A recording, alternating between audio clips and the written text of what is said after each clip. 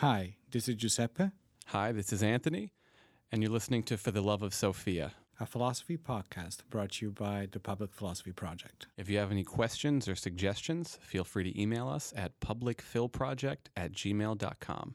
Enjoy the ride.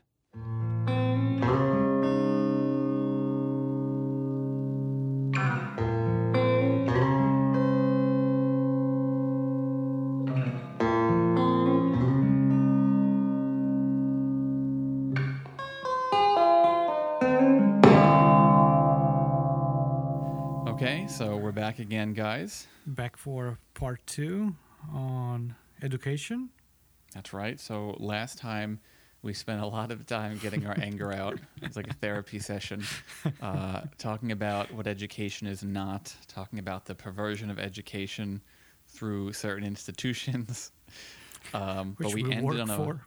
That's right. That's right. Which we're pawns of. So, and then at the end of the episode, we started getting into this idea, as you said, of the transformative experience, which now makes me think of learning. So maybe in this episode, we could start by talking about the more positive ideas about what education is. Yeah, and we were saying, I think towards the beginning of last episode, before we punted this to start talking about, grieving about what doesn't work, we were saying that the whole process of learning and teaching seems to be involved in that, right? And especially learning as a transformative experience, though, not as just going to school. That's right. You asked what the necessary conditions were for the process, and I totally derailed us for the rest of the episode. And I think that one of the necessary conditions for this process that we consider education, it must be this activity, let's call it right now, of learning, right? Mm-hmm. So we can say that within the process of education, we have to be performing a set of activities, and one of them is it seems to be necessarily learning. And what is that? What does it mean that we learn things, right? Is it just a matter of getting more information in my head, as we were saying last time, or is there something more? When is that I learned something? So it seems like information would be part of it, but is definitely not exhaustive of it for the reasons we were saying previously. Maybe a really vague but important place to start is, and this relates to what you said before, to say that when you learn something, you in some way gain something that you didn't have beforehand. Mm-hmm. Right? Of course, maybe Plato would maybe disagree, saying, no, you already had it.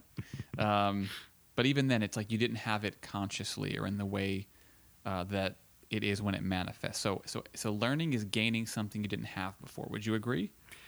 It seems that way, right? I just don't. I'm always afraid when we talk about these things in these terms, because then it might be interpreted as learning is this cumulative activity that you kind of get things together. You just access, again, information or whatever. Yeah, notions. So it's not that. It cannot be just that, at least, right? And I think that you're hinting at Plato. It's interesting, and maybe we can start by making this distinction. There's some philosopher that thinks that knowledge, right, then learning is as a process that we put in place, and it consists just into how can we say, retrieving some already innate notions, right? We don't learn anything from these people. We kind of remember them, according to Plato. But to a certain extent, even Descartes would say something similar, right? There are innate ideas. There are things that we already know. We're not learning from the outside, right? And then there are other philosophers that instead would say that learning is this process of, I want to super simplify this and say, bringing inside what was outside, right? There are certain things that are outside, certain information that are outside that I didn't possess. And then through this activity of learning, they become part of me. And we're not talking just about perceptions here, right? But we're talking about, again, notions or, ways in which we should behave and so on. And, one side, the prototype of the first kind is Plato, and the prototype of the second kind is Aristotle, I want to say. And probably what I think is it's somewhere in between. Mm-hmm. You should get a nickel every time I say it's somewhere in between. But because there is obviously, I shouldn't say obviously, but it seems to me that there has to be some process of outside in. However, it can't merely be a process of outside in. And this is where this like Socratic ideal of self-knowledge seems to really resonate, because I always say to my students, like, I could sit up here. I don't sit. I could stand up here and tell you the history of philosophy and give you all these key terms and this knowledge. Mm-hmm. And that's not going to mean you learn something. Like, the learning happens when you, the learner, have that aha, that light bulb moment, right? And that's something that's triggered from the inside.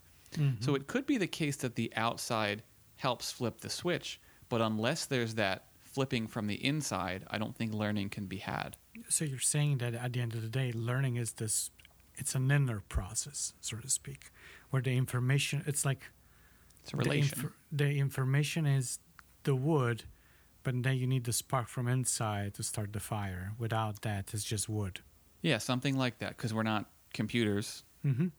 So the information will be necessary, but there seems to be something else going on in there, and you think that this is an inner process. It's like some kind of epiphenomenon or something. Yeah. Interesting. And so, and would you say that that's the only time when you can tell that you learned something?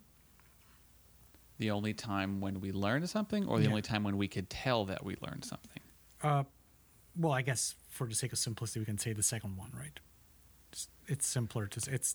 We will get into a whole different conversation if we say, well, there's unconscious learning there, right? Which we can talk about too. But that's a good question. I mean, it's certainly one instance. So I would say that inner spark is always necessary. Okay. Whether it always has to be this explicit, you having that consciously as a result of some kind of external stimuli, that's something to question, because I don't want to say that's just it. I want to leave room for there being more. Like, I'm thinking, there's this phrase, you don't know how much you know until you're in a certain situation and you realize, oh, like, I have more in me than I thought I did. So it seems like you could also learn or realize that you've learned, to use that language, when you're in a tough situation that calls for you to rise to the occasion.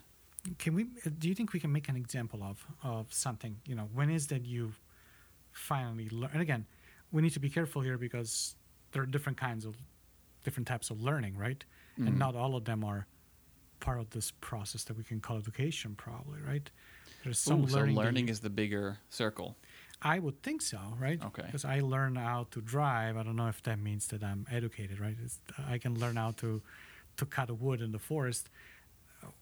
Even though maybe there is a partial aspect of education there as well. I don't know.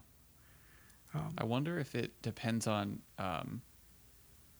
like, to use Aristotelian language, what it is for the sake of. Mm-hmm. And if it reflects back on something that, like, improves your conditions and overall being, maybe that could be education. So, if you're chopping wood because you live on your own and you need to have a fire in order for you to subsist, like, that seems to be more educational than just I'm just driving on the road. But an example of rising to the occasion would be, I'm thinking of a couple things, one of which does not apply to me, but I think will apply someday, and that's children. Okay. Right? It's probably, I can't do this. Everyone thinks that, and then most of the time it's fine. You learn as you go. Yeah. And if you don't, you go to jail, so you better. That's right. That's right. And the other thing I'm thinking is living on your own. Yeah. And like truly living on your own, not like, I went to college and was funded, because, I mean, that happens to especially my generation. That's like a thing. You go to college and live on your own, but you don't really live on your own until after that. So when you really have to be self-sufficient, that seems to be an area where you truly learn something. And I'm wondering, so why is that? We were talking about this spark, right? This, which I'm assuming is metaphorically the transformative moment, right? So to speak, when you really change. How does that work? I mean, how is it? what I guess what I'm asking is, what does that mean that we get transformed, right? What does it mean that we become different from what we were before? Again, because I don't want to give the impression here that it's just this accumulation, right? Now you have experienced the world more. Now you have experienced more stuff, and then finally you just end up doing, having this learn experience. Yeah, so to speak, right? it's definitely not that, and I understand the anxiety because it's like, on the one hand, you want to say something like, okay, at this point in time, I was Anthony, and then now after this thing happened, I'm now Anthony plus one. Yes. And in some sense, that makes sense, but not if you view it as merely like, here's a bunch of stuff, and then now just throw another thing on the pile, and then that's me now. It's not that. It's like when you introduce new things, so there's this kind of gestalt component, like it reframes everything else that was in there. So it's not just like, here's a series and I'm continually adding new things to the series. It's like I'm adding things, the things fall in different places within my epistemological structures, which in turn results in making sense of each of the components and in fact the whole differently. Something like that. There's this continual like reintegration, cohesifying, that's not a word, that's a Bushism. Yeah, something like that, I would say. I was thinking while you were saying this, it's probably more like a chemical reorganization. Sorry, right? Whenever you're learning something, you're changed in the same way. If you're adding another chemical element, then things kind of, get settled in a different way, right? If you add hydrogen to oxygen, you're just gonna have hydrogens and oxygen. You just get water with the right composition, right? That changes. But then if you add another element in there, that thing is not water anymore, but it is something else. And in this sense, probably, again, the way I'm thinking, learning is that activity that leads to the process of education, which in turn means this complete reconfiguration of what we can call the self, I guess. Yeah, reconfiguration is a good word. There's definitely a holistic change, which we could use fancy language and say there's an ontological change, like something about your being becomes different. And it's I will add that there's also, I'm sorry to interrupt. No, it's fine. I will add also that another characteristic of this change is that it's not reversible. Once you got through that, you cannot take it back. I cannot uneducate myself unless there's some traumatic injury or whatever it is. But I'm saying, not voluntarily, and probably not even, again, unless there is a physical damage, you cannot do that.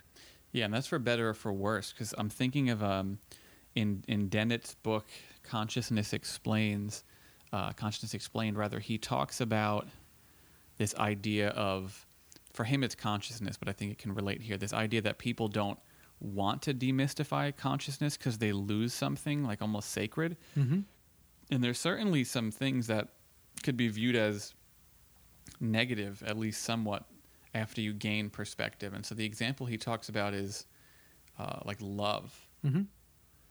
And so you're young and you think love is this mythical thing that has these magical qualities that will change everything, and then you get involved in your first relationship and it really takes you up, right? Like you get swept into it, right? That's why we have these phrases, and you become starry-eyed and enamored, and like you're thinking about your life in a different way, and then you break up, and then it's the worst thing in the world. And then you do this a couple times, and after a while you realize like, oh, I'm in a different place than when I started. And so this idea of love that I had when I was younger is no longer the same.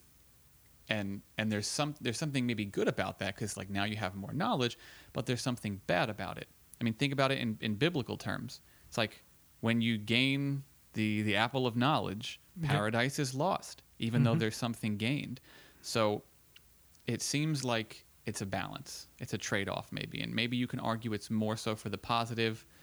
But I definitely wouldn't say there's no negative to the loss of ignorance or something like that. And some people would say, like, ignorance is bliss, right?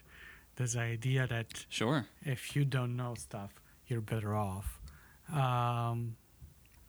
Again, I don't know if that's the case, but the thing that was important to me is this idea that you cannot go back. It's like the loss of innocence, right? Once you lose it, you lose it. You cannot. Once the box is open, yeah. Yeah, that's it. That there's no, and this is really, really interesting because it means that it's deeply transformative, right? It's not just accumulating stuff, because if you were really just a backpack, well, you can then take the backpack off, but this thing transforms you so much that there's no going back. There's no returning to a previous state. That is how deep this extremely deep, and like there's something good about it, right? Because enlightenment, it's enlightenment, right? Mm-hmm. But it's a little bit more complex, because I don't think we should say, for example, like when I was a child, I was worse, and now I'm better. It's like, no, because if that was true, you wouldn't be able to look fondly back on things. And I mean, this is something super interesting to me, because I'm very interested in like trying to work out the philosophical underpinnings of nostalgia, for example. And so the idea is I could never go back to the way that I saw the world when I was young, but I can fondly remember that, right? And so that's what nostalgia is. And so in some sense, you could say, oh, well, now I'm more enlightened and I've learned. Yes. However, it's a trade-off. I think that the right way of thinking about this, and I think this is why we have nostalgia, is the fact that you look at yourself as you were another, not better nor worse, but just different. And within those times, so to speak, you can look at yourself and you think, okay, in that moment, the set of experience that I had, I can look at them fondly. And I wasn't worse, I wasn't better, I was just different. I had like a different set of experiences. I hadn't been transformed by the things that would transform me after, so to speak. And education, again, it seems to be a parallel between education and love here, right? Just like love is not just this positive thing. Love comes with pain, right? Absolutely. Not to be corny here, but surprise. It comes with pain. It comes with this sense of you get lost, right? If you're really in love, you're lost and you're scared and you don't know what the hell is happening, and you so fall on. in love. Yeah, exactly. And with education, it's the same. If you start learning stuff, if you are in there, if you're really getting educated, I think there is an element of fear there as well. There's an element of not being comfortable, of becoming someone else, of being in shoes that are not yours. That's true. Of this desire that seems to bring you closer and closer to this thing. But the closer you get, the more scary you get, so to speak, right? Almost the physical shivering that you get. Oh, yeah. With love and with learning as well. And I think that's where philosophy is unique from this perspective. I tell my students all the time, the only discipline that has the word love in it for a reason, right? And but again, what we're saying is true. This learning process, this learning activity, I should say, because education, we said, is the process, while learning is the activity. This learning activity, it's really exhausting. Sure. If done the right way, right? Sure. And I mean, so exceptions aside, such as, the loss of love or nostalgia or something like that, where it may not be a net positive, let's maybe focus on the areas where it is positive, right? Like what happens that benefits you as a result of learning, right? And one of the things seems to be, well, you can understand more things, and to the extent that you can understand more things, you can more effectively navigate the world. So I suppose there's this pragmatic aspect. And also, to the extent that you understand more things, you become more autonomous and less dependent on other people. And this is something that Kant focuses on in his piece, What is Enlightenment, right? Yes. And to piggyback on what you're saying and to use like some fancy term, one only, I think that when you learn stuff, when you start getting educated, right? I think that one of the advantages, so to speak, you're diminishing somewhat your cognitive entropy, right? Yes, that's a good way of putting it. You're looking outside, and if you don't know what's going on, it's like all this chaos, right? Yes. Instead, through learning, you make sense of what's going on, right? You make more sense, and you start, diminishing the entropy at this point. You're creating order. Exactly. And it's important to understand that this is fundamental for us, right? Meaning that creating order of the disorder that it's the world, it is fundamental. And again, understanding that the world is not ordered. We do this through our mind one way or another. And again, you can be Kantian and say you do this through space and time or whatever it is. But in a general term, again, we have the tendency of thinking, oh, of course, I look outside the window and there's the tree that ends exactly there, and this is the grass, and this is the sky, and this is the bird on the tree. We don't understand. Sometimes we have a hard time remembering that even these distinctions that seem to be clear cut are distinctions that we made through knowledge and learning. Who says that the tree ends where it ends, right? Right. I mean, early Nietzsche would say, none of that's really there. Yeah. Right. Exactly. Like we're just speaking in metaphors, and there's no distinctions, and there's no shared qualities, and there's no difference between tree and ground, because there's no such thing as tree and ground outside of our ordering mental processes. And something I'm thinking now is like learning then is tied to reason and tied to logos more generally. It seems to be. And again, going back for a second, I think that it's fundamental to understand that this order is superimposed by us on nature. And on another level, it is very important to understand that when it comes to human affairs, it's the same thing.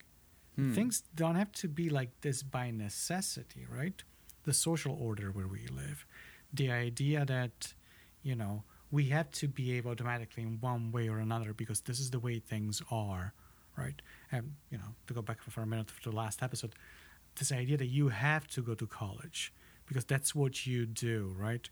This is an automatic connection that we make, that if you are not learning, if you're not educated, you think that this is part of the order of things the way they are, without understanding that this is just the way we are making these things. So in order to make the distinction that we made in the past episode, you need to have learned something, because otherwise you just, it's kind of the complementary opposite part of what I was saying before.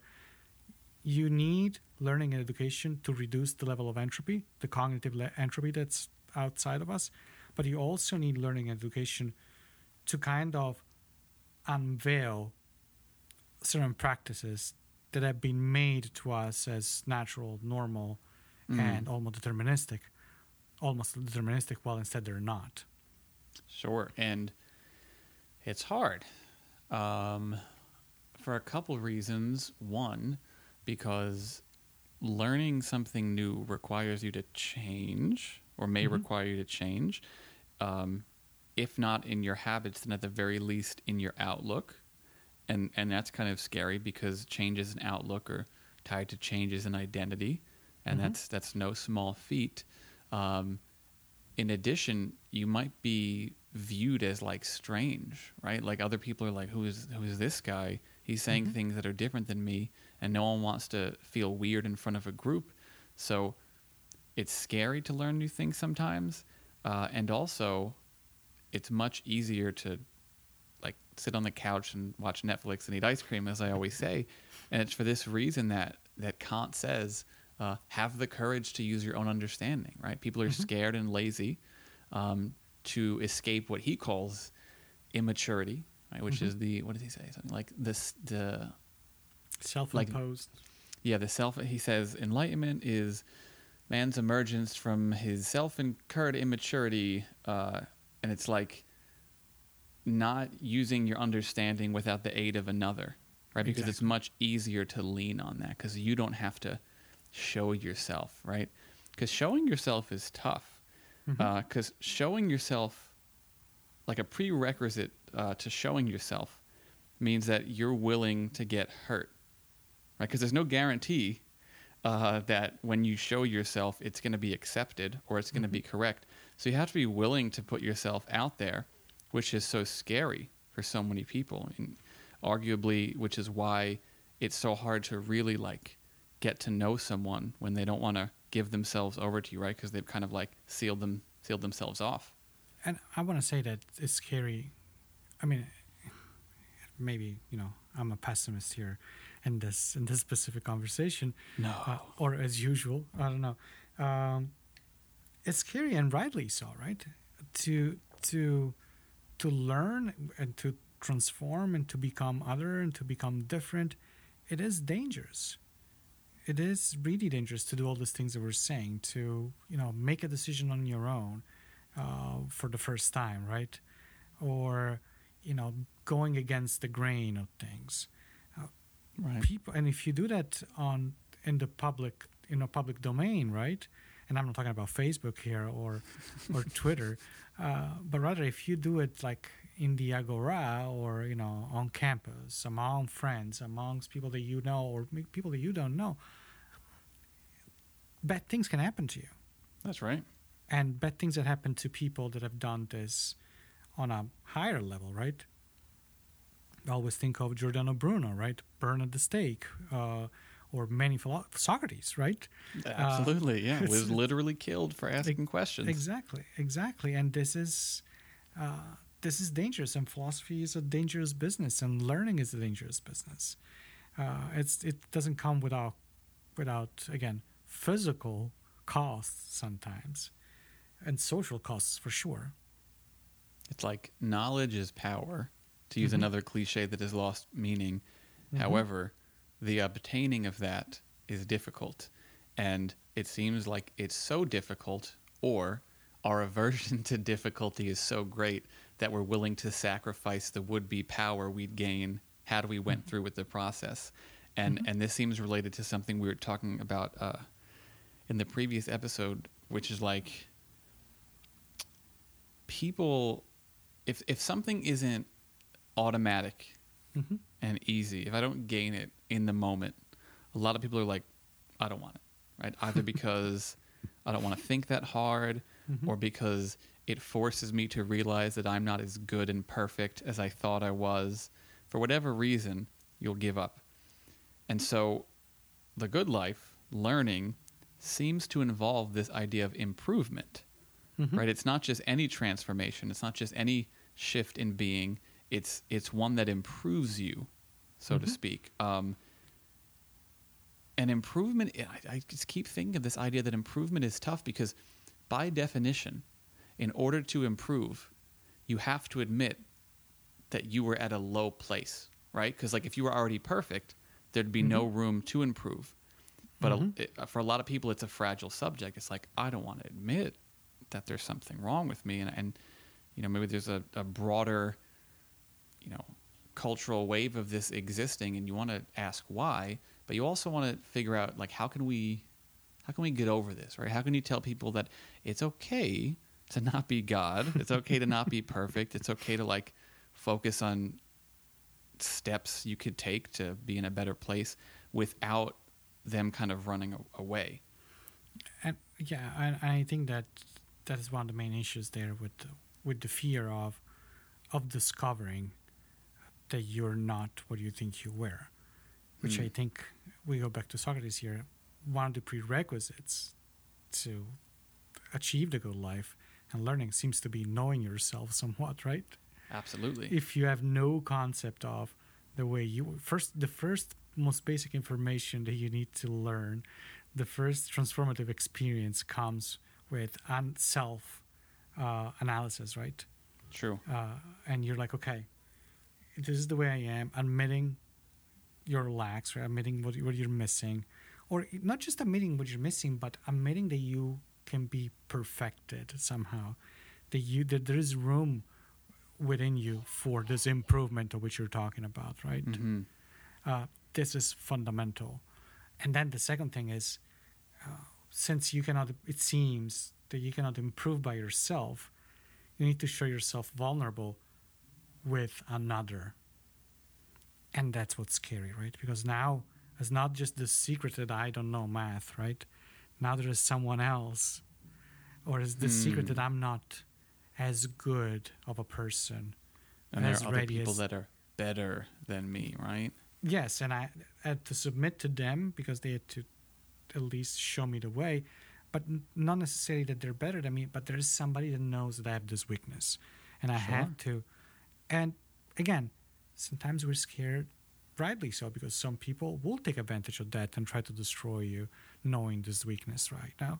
And especially in a world like the one where we live, where exploitation is the main word of the day, right? One way or another, everyone tries to make something out of someone else, so to speak, right? It is scary. It is even more scary. So you even more cautious. It's high risk, high reward.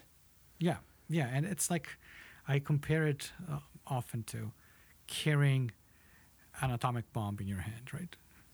Okay. You have the power with that in your hand to do, you can create a lot of damage, right? But it is scary and worrisome to carry because somebody trip you and you're the one that explodes. That's problematic as well. And there are certain risks of really self-explosion there. I'm thinking of Mel, for example, right? That eventually had like a nervous breakdown at a young age because he says, I was never playing, I was always learning. And too much of this might be bad for you, maybe, right? Oh, sure, right. Sometimes you should do nothing and lay on the couch and watch Netflix, right? Like there's totally a balance as with everything else. This is why if you meet someone, I'm going to speak in Aristotelian terms, who is like so aversive to learning and just wants to do what they want to do and doesn't want to make any kind of effort ever, like that's not good. However, if you meet someone who all they do is like study, learn, and they don't have time for anything else, that's bad too. And that was my experience of grad school, actually. And this is like the reason why I didn't want to go further and get a PhD, because I was like, oh my God, it's like, it seems like you're presented with these two choices of like, do I want to be a surface dweller or do I want to live alone, isolated in the ivory tower with no connection to low culture? And like, that's disgusting to me. Yeah. So you need some balance even with education.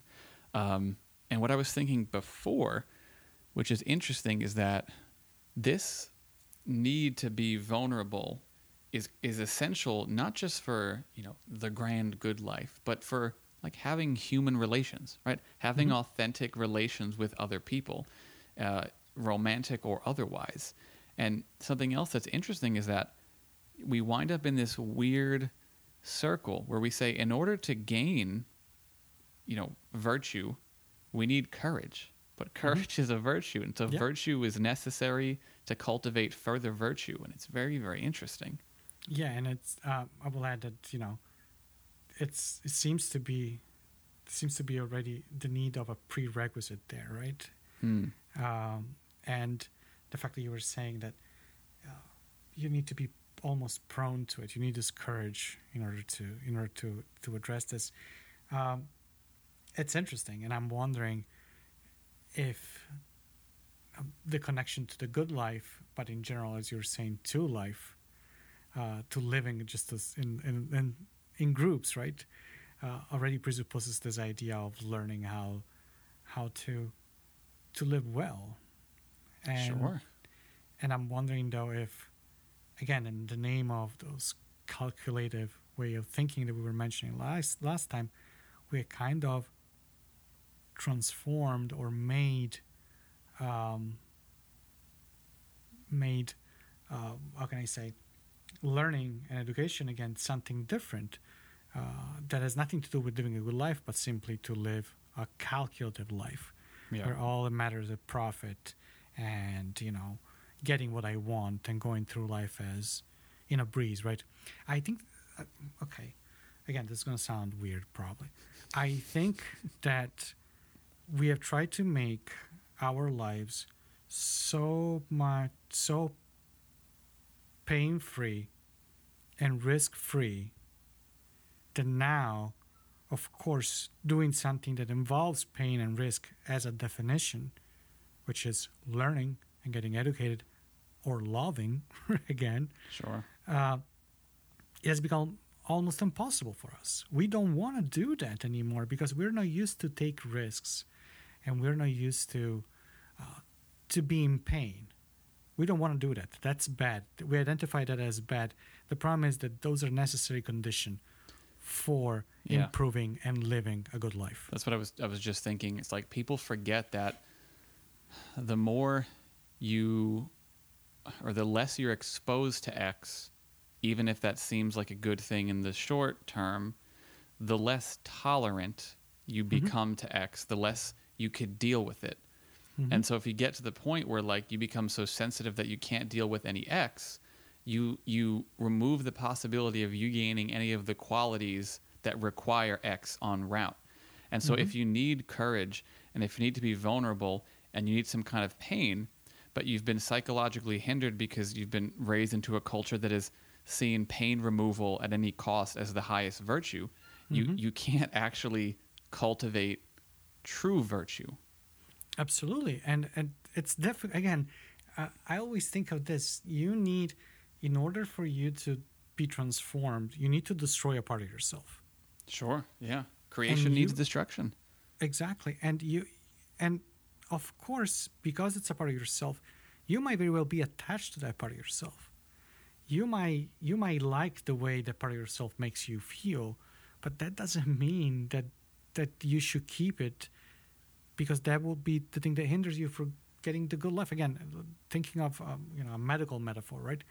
I might love to eat donuts every day, and I love how this makes me feel all the time, right? Mm-hmm. But then I'll die at 45 because I have diabetes and all sorts of health issues, given by the fact that I eat fried sweet stuff every day by the dozen, right?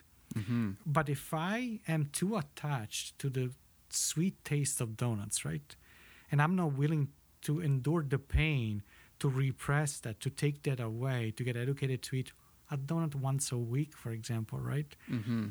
I cannot get exposed to all the good things that will do to me not eating them, right? All the good things that are going to be given to me by just not keeping the same habits, right? Just change that. But again, as you were saying before, this implies that I'm not perfect. This implies that I'm doing something that is not necessarily perfect, and it exposes me. Yeah, and at the end of the day, I think there are kind of two choices. And choice one is we mold the world around people. Mm-hmm. And so we make the world easier. We make things easier. We make things meet your standards. We come to you. And in doing so, lower standards and weaken individual potential. Mm-hmm. Or we could do the opposite. We could seek to make individuals as strong as they can be so that we don't need to bend the world around them, so that they can go out and meet those standards. So it's a matter of, everything is okay, but the individual's down here, or like, everything's not okay always, but now I'm going to rise to the occasion, to go back to that phrase, and become better as a result of it. And for me, it seems like that's where true education lies. I was about to say, I think that you just described the difference between what we were talking about last time and what we're talking about today. Last time we were talking about this, having molding the world around people, while today we're talking about real education with capital E, right? We're talking about paving this road for individuals to go out there and rise to the occasion. And before we go, I think that there is something to be said that we cannot say about this, about the fact that we cannot achieve that by ourselves. That we need a teacher. Yes. That we need somebody that shows us the way. But that's probably another story. You need to be challenged, but I suppose we can talk about teaching in the future, because that flows nicely from this, but also it's distinct enough, I think, to warrant a different discussion at some point, right? Absolutely. So I think that's it for today. All right. We'll see you guys around. See you around. Bye.